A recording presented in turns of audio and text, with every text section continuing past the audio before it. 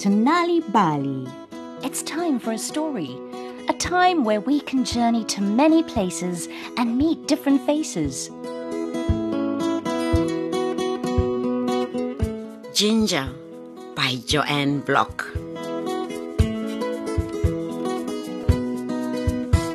Gifts can come to us in all shapes and sizes. Sometimes they could be right outside.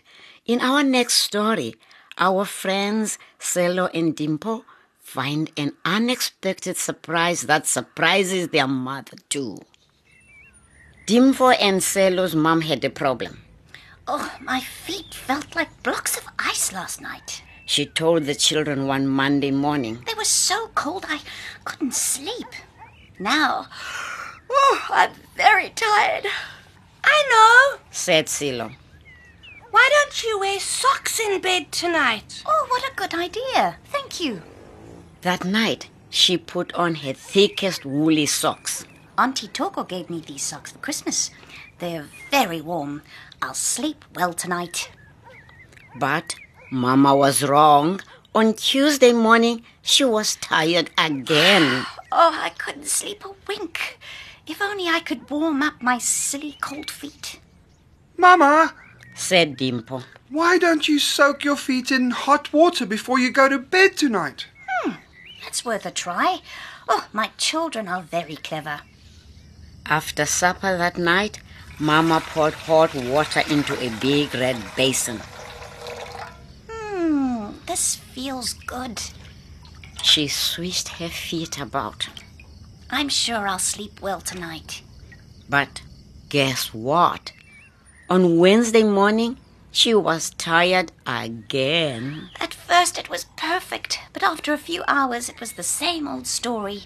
Cold, cold feet. I'll just have to think of something else. Eat up now. It's time to go to school. When Mama came home from work that evening, Dimpo had some good news. Mama, my teacher says that drinking ginger tea makes you feel warm all over.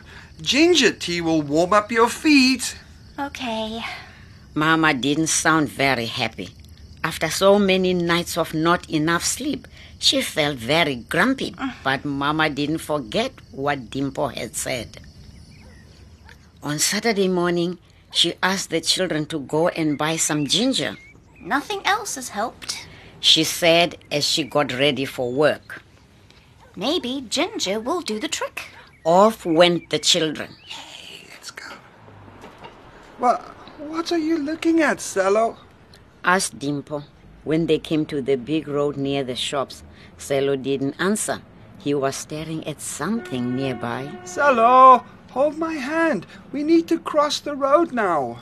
Not yet. Look over there. We need to help that cat. Before Dimpo could stop him, he had rushed off. On an empty plot, two boys about Selo's age were teasing a cat. They laughed. The cat was trying to escape. For a small boy, Selo had a big, loud voice. Hey, stop that. Leave that cat alone. Yes, leave it alone. The two boys looked up. Why should we? Said one of them sulkily, but the other boy let go of the frightened cat. What do you care anyway? It's only a stupid stray cat. Come on, Jobs, let's go. When Dimpo and Selo's mom came home that afternoon, she couldn't believe her eyes. Her children were petting a fluffy cat. The cat was purring and licking itself. Mama saw that they had fed it some leftover meat. What on earth is going on? Why did you bring that hairy animal home? Get rid of it right now. But, Mama, it's raining outside. Kitty will get wet. Please, can we keep her just for tonight, please? Mama looked out the window. It was true. It was pouring. All right. She said with tight lips. But tomorrow, the cat goes. Thank you, Mama. Thank you, Mama. Mama sat down, took off her shoes and rubbed her feet. Now, where is that ginger that you bought for me? It's time for my first cup of ginger tea.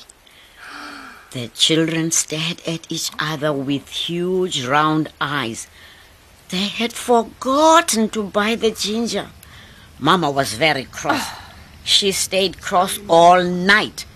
As soon as the kitchen was clean, she went straight to bed. But on Sunday morning, when Dimpo and Selo woke up, there was no sign of their mom. They were surprised. She always woke up early.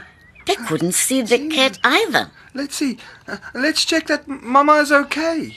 Quietly, they opened the door to her room and peeped in. What do you think they saw?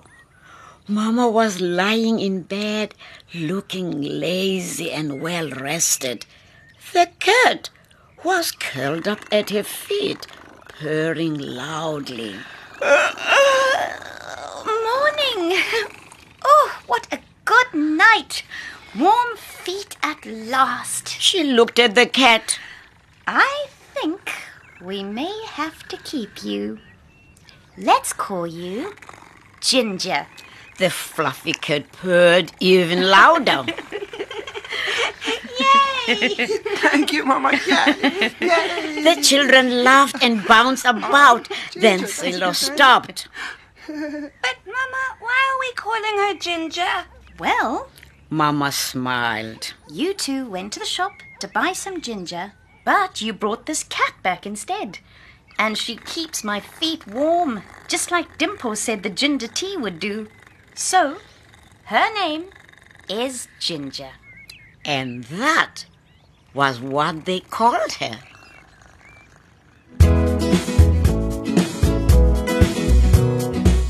And so we come to the end of Nal'ibali, told by Sindiwe Magona with Diane Simpson and Leon Fisser, produced by Cassie Lowers and Vion Fenter.